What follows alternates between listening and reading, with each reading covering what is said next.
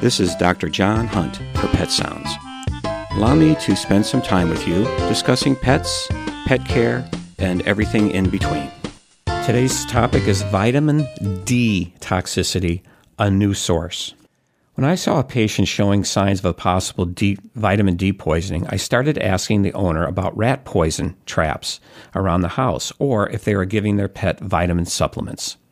For those are the two most common causes of vitamin D poisoning.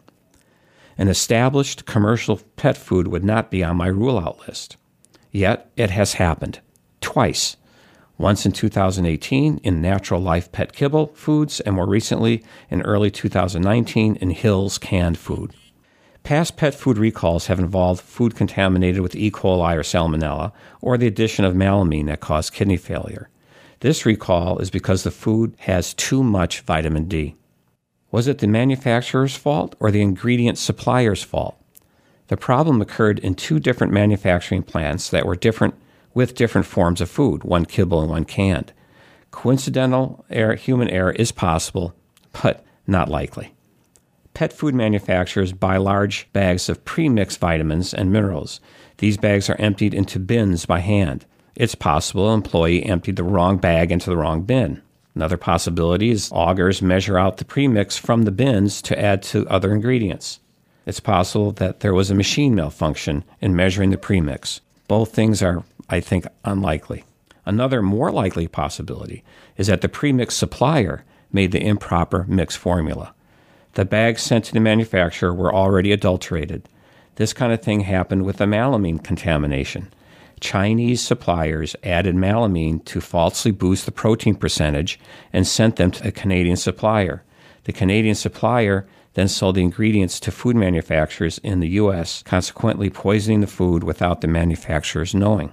Hill's Pet Nutrition recalled 21.6 million cans of food, which is about 6% of their sales for the year. Hill's found that, in their case, the premix had elevated vitamin D. Like the melamine incident, the problem originated from basic ingredients purchased prior to manufacturing. Hill's is now requiring premix suppliers to implement additional quality testing prior to delivery, and Hill's is adding to its safety processes further independent testing of incoming ingredients.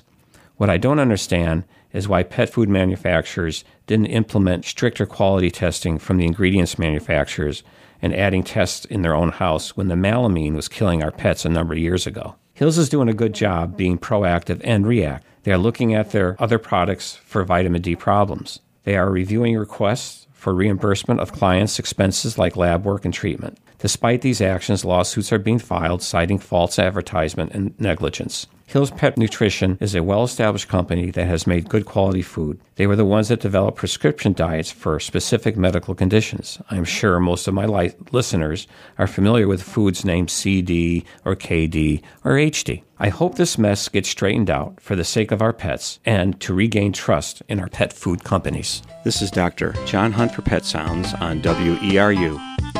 Thank you for listening. Remember, enjoy your pet and don't forget to give them a hug.